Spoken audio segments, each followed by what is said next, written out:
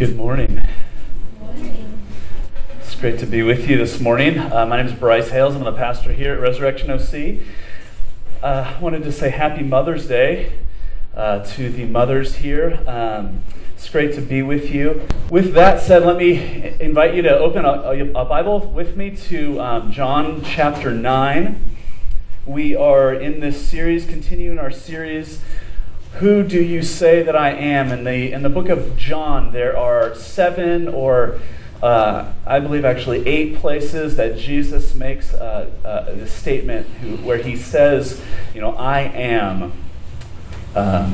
Makes a statement about who he is. But the question for us really is, who do you say that Jesus is? And so we are continuing to look at this statement where Jesus says, I am the light of the world, in John chapter 9. So let me invite you to stand with me as we read God's word.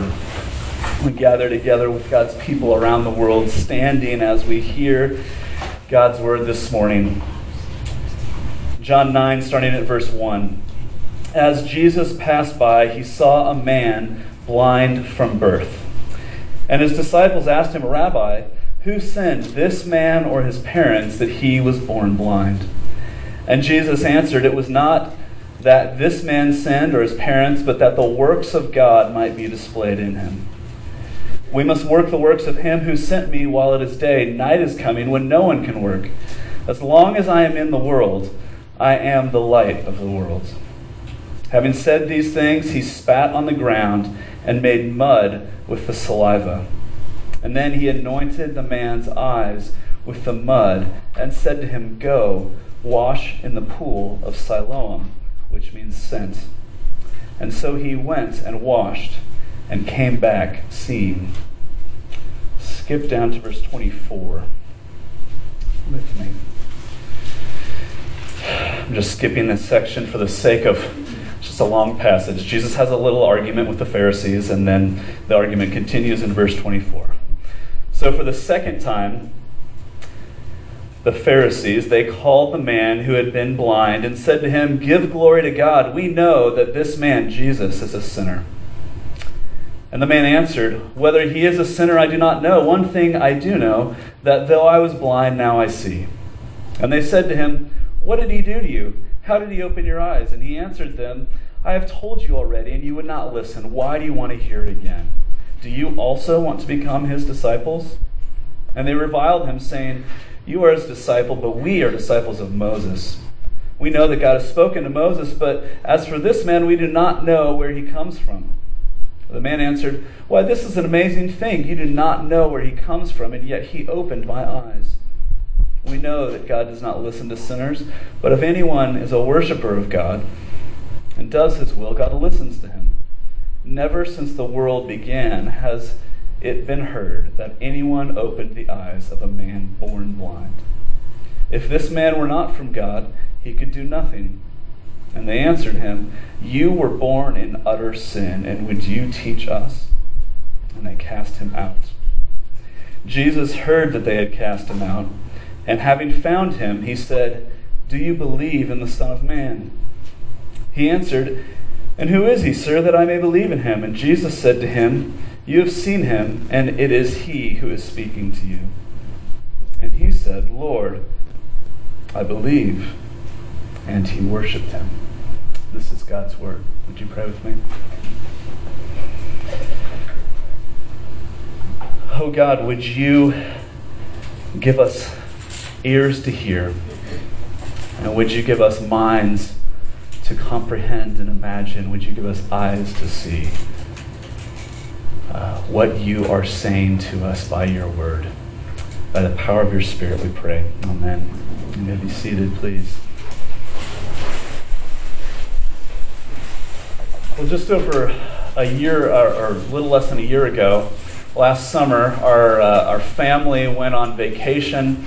We were in this small town in western Colorado, and that we've come to love. And one of the things that we did, our kids were we all loved this. We went on this gold mine tour, and it was fantastic. We toured it's called the Old 100 Gold Mine.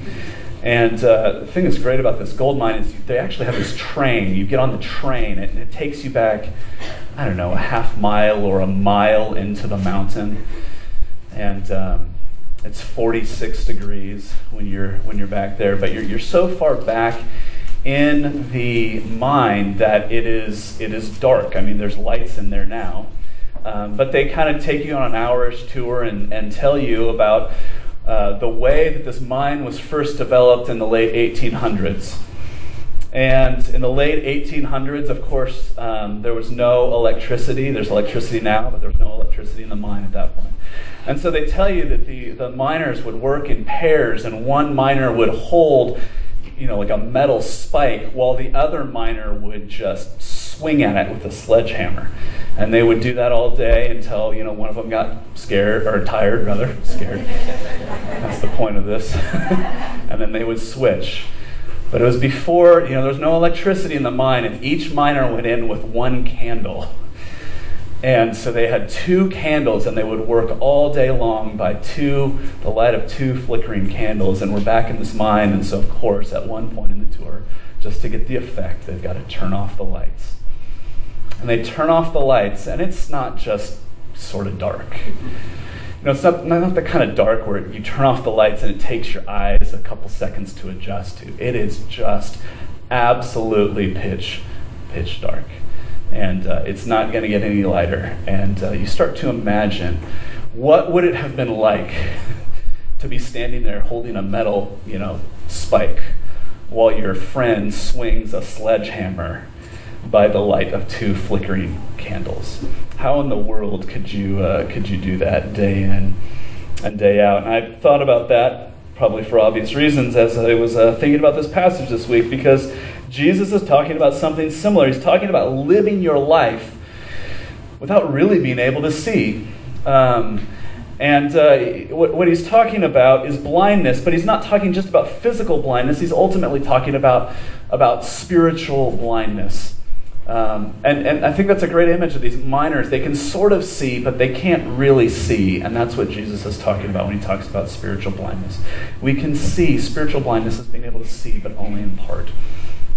This event takes place during the Jewish Festival of Tabernacles, or Festival of Booths. If you were to scroll back, flip back a couple pages in your Bible to John chapter 7, it says that this took place. Jesus at the Festival of Booths is when this takes place. And the Festival of Booths or Tabernacles was an annual celebration in Jerusalem, and the first night, it was a week-long celebration, and the first night of this celebration in the temple courtyard in Jerusalem, the highest point in the city of Jerusalem, they would light 4 enormous candelabras, 4 just enormous torches.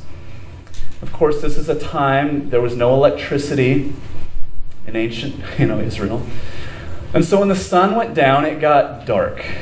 And yet, for this 1 week, they would light these giant torches that would kind of cast their light over the entire city of Jerusalem. And so picture the sheer audacity of Jesus in the middle of this week, when everybody's focused on this celebration and the light that's kind of being, kind of seen throughout the city. And Jesus stands up and says, "I am the light of the world." Stunningly audacious. And so he actually says this twice. He says it in chapter 8. He says, "I'm the light of the world, and whoever follows me will not walk in darkness, but will have the light of life." And then, the Pharisees hated that, and so they argued with him in chapter 8. And then in chapter 9, as if to kind of prove the point again, he heals this man who was born blind. And he makes this statement again, "I am the light of the world," to explain what he means when he says, "I am the light of the world." He performs this miracle. And so the miracle, there's the miracle in this passage that he heals this man born blind. And the man even says, "Never in the history of the world."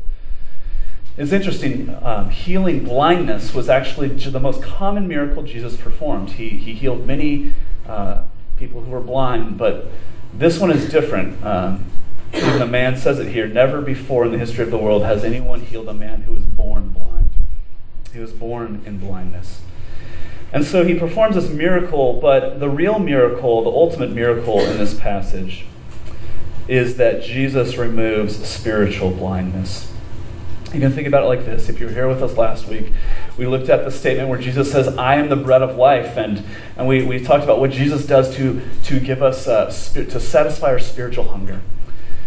And in this passage, what we see is what Jesus does to satisfy our spirit, to cure our spiritual blindness. Can you imagine living life in the dark?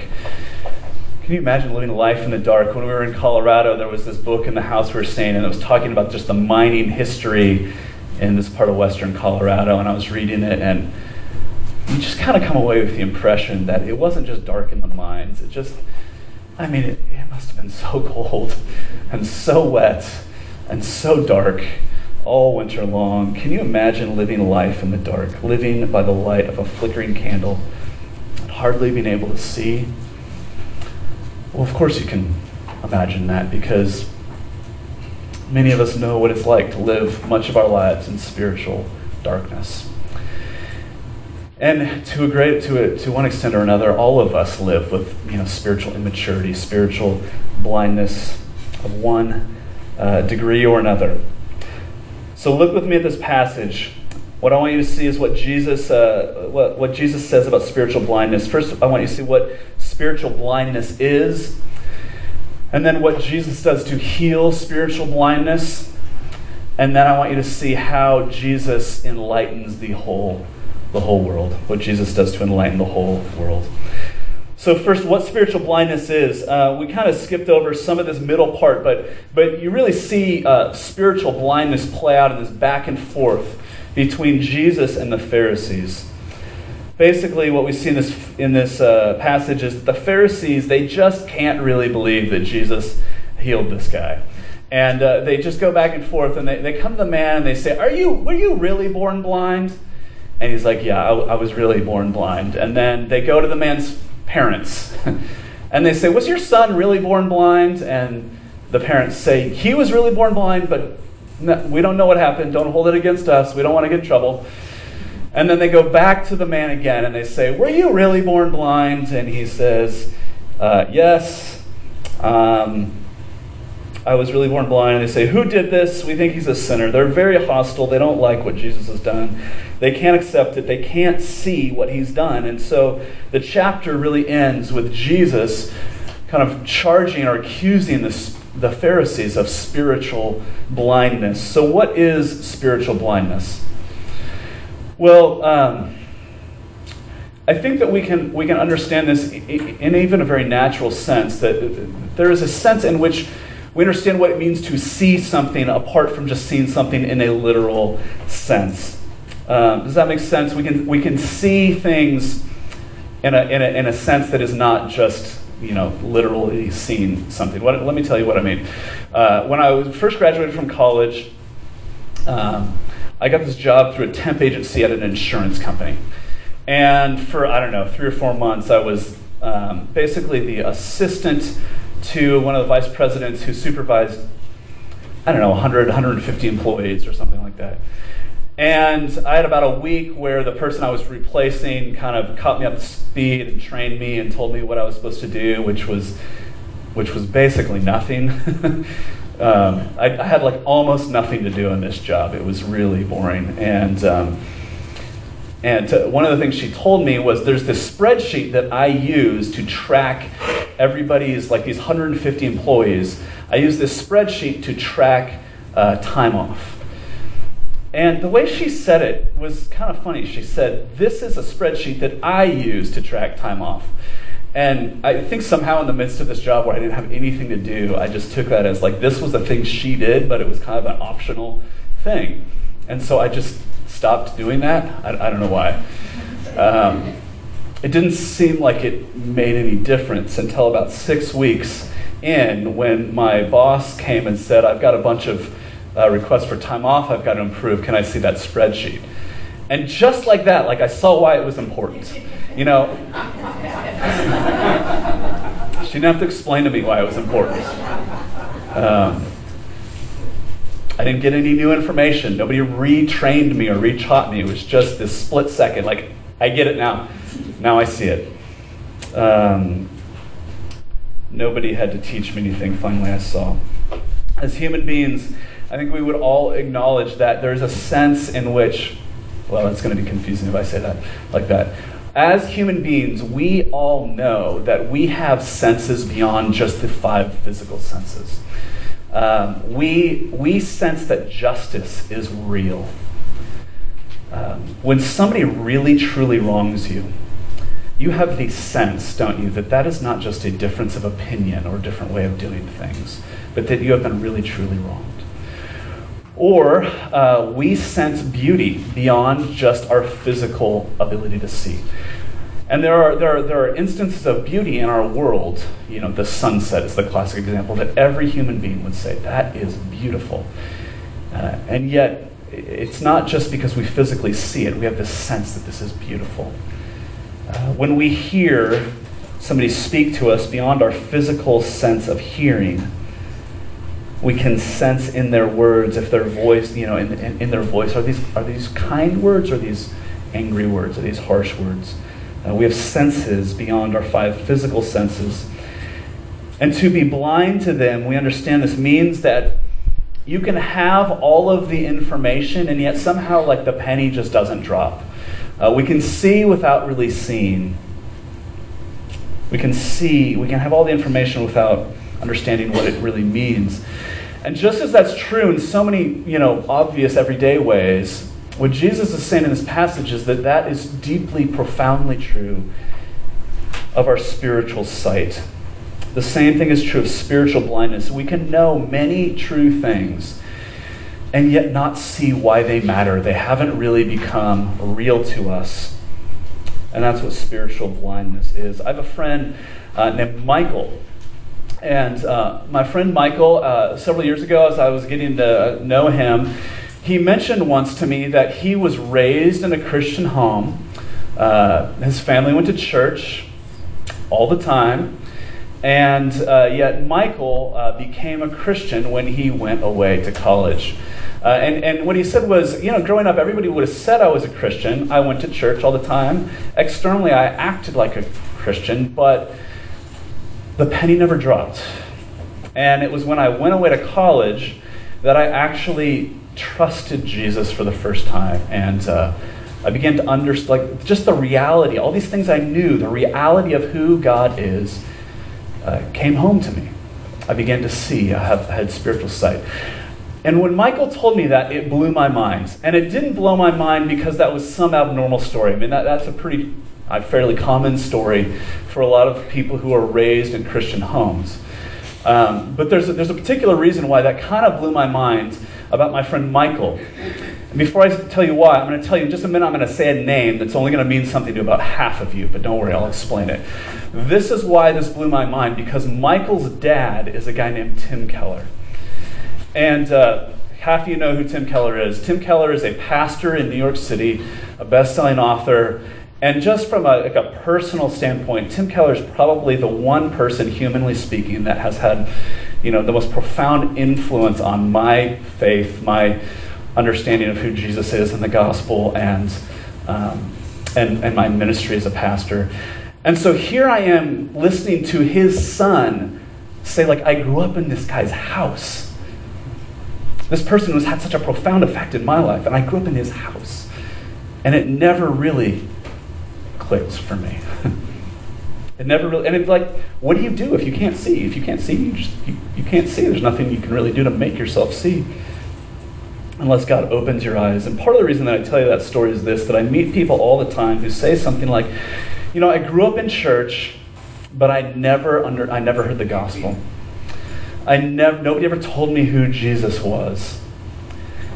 And the implication seems to be that church I grew up in didn't tell people about Jesus. And of course that may be the case. But it may simply be the case that, you grew up in a church that did teach people about Jesus and you just couldn't hear it. You just couldn't hear it. And God hadn't opened your eyes yet. And maybe today God would open your eyes. Maybe even today.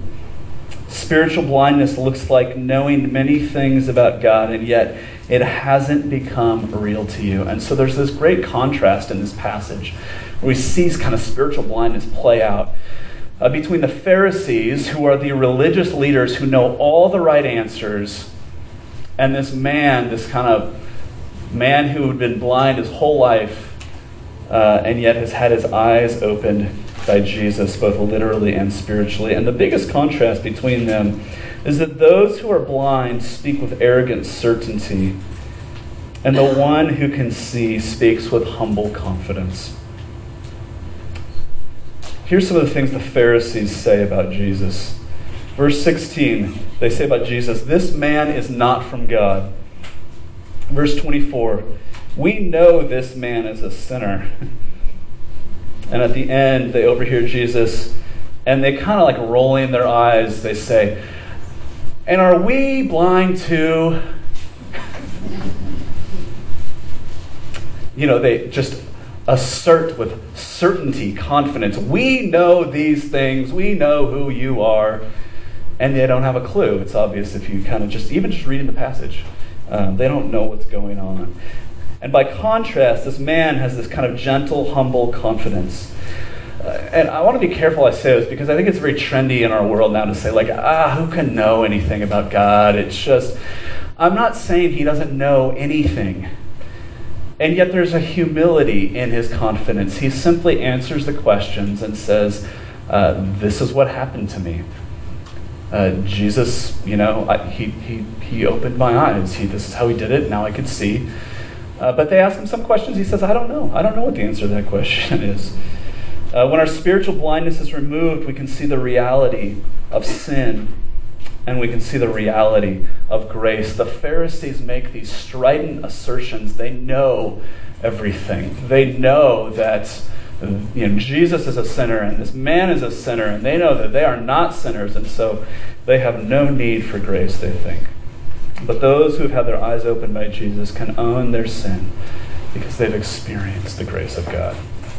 And so the irony in this passage is this, that at the end of the passage, it essentially, it comes to, Jesus essentially says this. He says, "I've come so that the blind can see, and so that those who think they can see will become blind." I've come so that those who are blind can see, and those who think they can see will become blind. And he's not saying he's going to remove the physical sight from people who can see, but what is he saying? What he's saying is this, that the deepest blindness is blindness to how blind we are. Does that make sense? The deepest blindness is blindness to how blind we are. Or in another way to say it, if you're sitting here going, what is this guy talking about? And what is all this spiritual blindness stuff about? That's not a good thing. If you don't understand, if you're confident that you can see, then that's a problem. Jesus has come to open our eyes. The problem is not our blindness. The problem is refusing to believe that we are blind. So secondly, then, what heals our spiritual blindness? What heals spiritual blindness? It's an amazing thing the way that this passage ends, because Jesus goes back and he finds this man that he's healed, this blind man that he's healed. And this is what happens in verses 35 and following. It says, Jesus heard that they have cast this man out of the synagogue, which doesn't mean he just can't go to church anymore, but his friends, his family, his social network, are gone. He's an outcast. And it says that Jesus heard that they cast him out, and having found him, Jesus goes to find him, says to this man, "Do you believe in the Son of Man?" And he answered, "And who is he, sir, that I may believe in him?" That humble, "Tell me."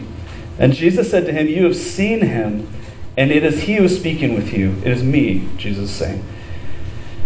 And the man said, "Lord, I believe." And then it says, and he worshipped him. It says that he worshipped Jesus. As far as I can tell, this is the only place in the New Testament before the resurrection that somebody is said to have worshipped Jesus. And I think it is so profoundly helpful to us that it says that he worshipped Jesus. What we have to understand is that a Jewish man Like this man born blind, a Jewish man would never worship a human being. And yet in the moment, he is so I don't think this man would have been able to say, I understand now that you are the second person of the Trinity, therefore I'm going to. He didn't have the theological answers worked out. But in the moment, Jesus has healed this man and opened his eyes and explains who he is. And he just senses the divinity, the glory, the power of Jesus. And he worships him. It's an amazing thing that a Jewish man would worship a human being, but in worshiping Jesus, he shows us the cure to spiritual blindness. And what he shows us is this, that worshiping the wrong thing is the cause of spiritual blindness. And so the cure for spiritual blindness is worshiping the right thing, Jesus. Worshiping Jesus is the only cure for spiritual blindness. And let me explain to you how that plays out. Anything apart from Jesus that you worship will entrap you, and you won't actually be able to see what it is doing to you. Tim Keller, my friend Michael's dad, in one of his best-selling books, quotes a writer in the New York Times named, I think it's Benjamin Nugent. And okay, that was way too confusing. There's an author who wrote this in the New York Times, and he's talking about his just existence as a writer, and he says this. He says, when good writing was my only goal, I made the quality of my work the measure of my worth. Okay, he's saying there was a time in my life when my work, writing, was the most important thing in my life. And so the quality of my writing was what I looked to feel good about myself. When good writing was my only goal, I made the quality of my work the measure of my worth. For this reason, I wasn't able to read my own writing well. I couldn't tell whether something I had just written was good or bad because I needed it to be good in order to feel sane. I had lost the ability to cheerfully interrogate how much I liked what I had written, to see what was actually on the page rather than what I had wanted to see or what I feared to see. Do you understand? He's saying, he wouldn't use the word worship, but I had made my writing, my work, the highest good in my life. And when I did, it was so close to me that I couldn't actually see it. I couldn't tell if it was good. I couldn't tell if it was bad. I couldn't enjoy the work or writing of anybody else because it made me feel insecure. What he's saying is whatever you live for, you will actually be blind to. If you live for your children, you will indulge them while failing to realize what little terrors they are. If you live for your work, you won't be able to take criticism, and so you will never improve. And so on and so forth. It's only when you begin to worship God for who he really is that you kind of can take a step back from everything else in your life and get perspective. God shines the light on your life. And you can see not only who he is, but you can see everything else in light of him. So how do you do that? How do you see God for who he is? Do you just, go to church more, pray more, sing more worship songs, read the Bible, try harder? No. You have to see something. You have to see something. When Jesus was on the cross, you read it in the Gospels, that when Jesus was on the cross, it says that for 3 hours, darkness came over the land. There's an eclipse. I don't know physically what's happening. But more than that, what's happening is that in a spiritual sense that transcends into the physical universe, Jesus is being plunged into darkness on the cross. And as he hangs on the cross in darkness, he cries out, my God, why have you forsaken me?"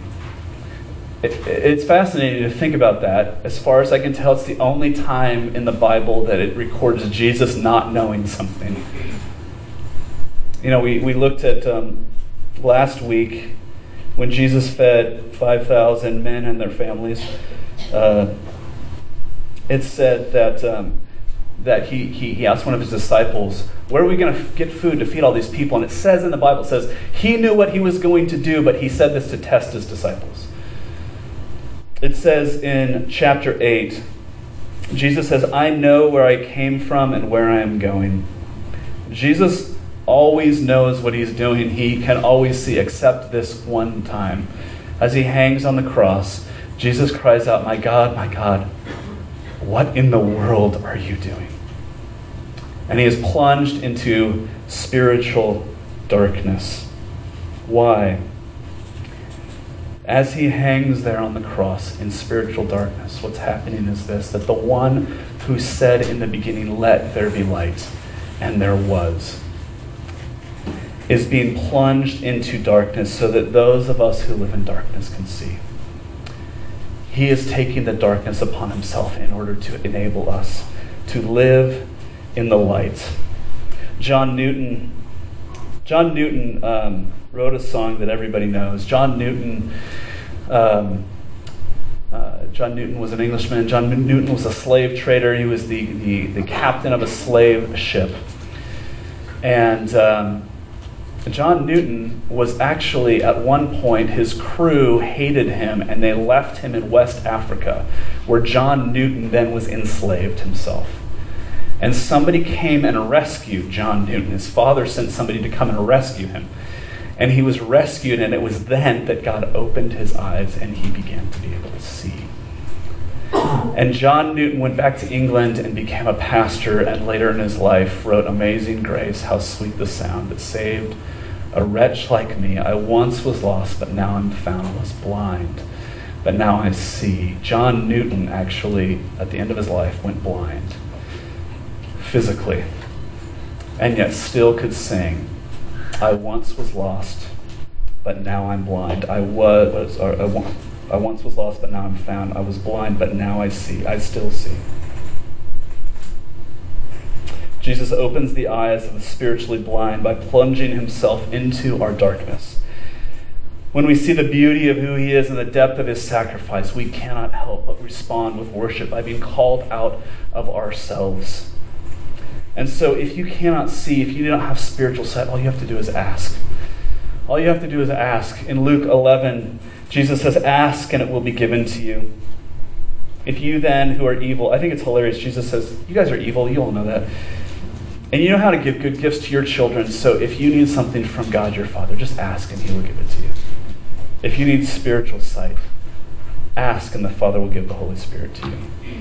James 1:5 says, if any one of you lacks wisdom, let him ask God, who gives generously to all without reproach, and it will be given to him.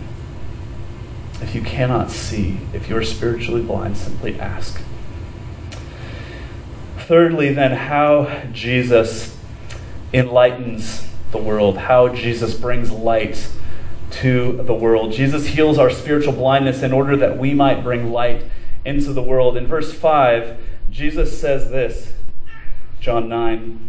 He says, as long as I am in the world, I am the light of the world. Okay, what's the implication of that statement?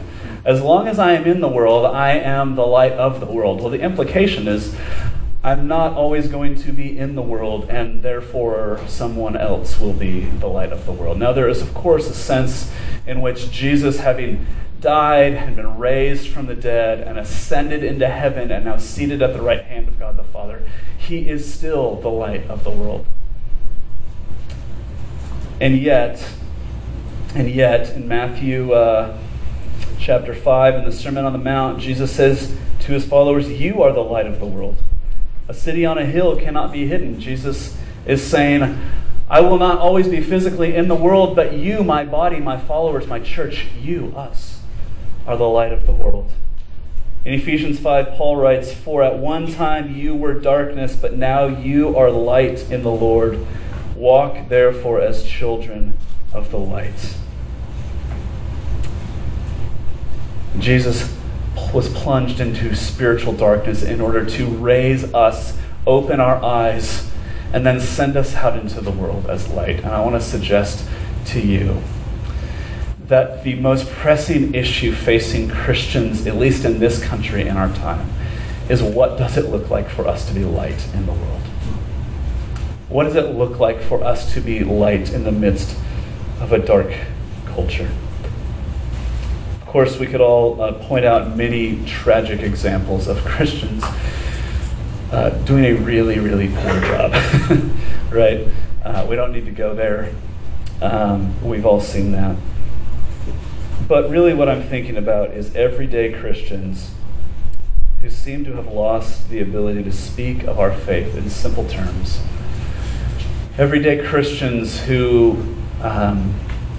when we go to work, we maybe have this sense that I'm here at work for the same reason that everybody else is here at work. We've lost the sense that God has called every Christian and given us a unique vocation in order to be light in our workplaces by doing meaningful, good work to the glory of God. And so I want to simply encourage us, and I don't have the time to fully unpack this morning. I'd love to say more about this in the future, but I want to simply encourage us in a world of arrogant certainty to return to a life of humble confidence like this man who was born blind. I love how he responds to the Pharisees. One of the words the Bible uses for Christians in the world is the word witness. And that word is like crazy town to us, right? It doesn't mean being angry on a street corner or knocking on people's doors. What is a witness? In a court of law, a witness is somebody who just answers questions about what they've experienced. And so we have to, by the power of the Holy Spirit, regain the ability to simply explain in simple, confident words what we have experienced Jesus doing in our own lives. That's what it means to be a witness. Being able to explain what Jesus has done in our own lives and being able to say, I don't know, when we don't know. Jesus is the light who opens our eyes, and he sends us into the world as light.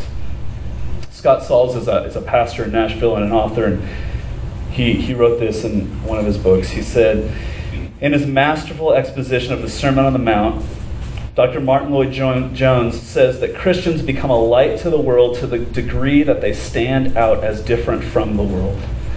The world does not thirst for a religious imitation of itself, nor does it thirst for an us against them moral turf war with its zealous religious neighbors.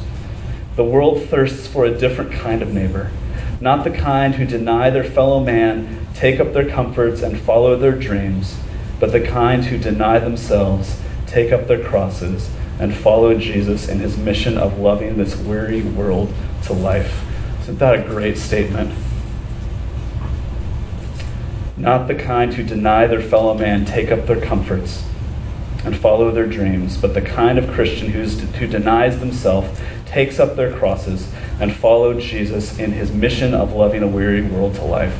The world also thirsts for a new vision for being human, for pursuing and entering friendship, and for leaving things better than we found them. A simple, humble confidence, knowing who Jesus is and what he has done and what he has called us to do. So let me finish with this. There's a town in Norway that is called, well, I'm not even going to try to pronounce that word. But you can find this on the internet. And in this town in Norway lies at the base of a valley surrounded by mountainous peaks on both sides. And it's so far north that from September through March, the sun, being low in the sky, never shines light onto the valley floor. And the people in this town live in this kind of twilight for half of the year, completely shrouded in the shadow of the surrounding mountains. And so in 2013, what they decided to do was to install on the top of the peak overlooking the city massive heliostatic mirrors overlooking the city to reflect the beams of the sun's light into the town center. And so in the middle of winter in 2013, for the first time ever, I suppose, light shone on the town center in this town in southern Norway. And that, I think, is a picture of what Jesus is calling to do as we live as light in the world. Those people would not have stood there on that winter day and said, look at how beautiful those mirrors are. I would have said, look at how beautiful the sunlight is. The goal is not that people would look at your life and think about how beautiful you are. You are not the sun. You simply reflect it. And so the goal for us as people who have had, if we have had, when we have had our eyes opened by Jesus, is not to go out into the world as amazing, but to go out into the world simply, confidently, reflecting the light of the God who has opened our eyes. And that's what it looks like to be a beautiful witness in 2019. Let's pray together. Jesus, thank you. Thank you that you are the light. Thank you that you are the author of life and light. You simply spoke and called the world, our existence, into being. And yet, despite all of that, you humbled yourself and became like one of us, took on our flesh. You were veiled so that people would not see. You were willing to be misunderstood. And Jesus, you plunged yourself into darkness in order to bring us into the light. God, would you open our eyes? Would you open our eyes? If anyone is here and has never experienced what it is like to have you open the eyes of their hearts, God, would you help them to simply ask, hey, Jesus, open my eyes. And then, God, would you send your people out into the world to reflect your light? We pray it in your name, Jesus. Amen.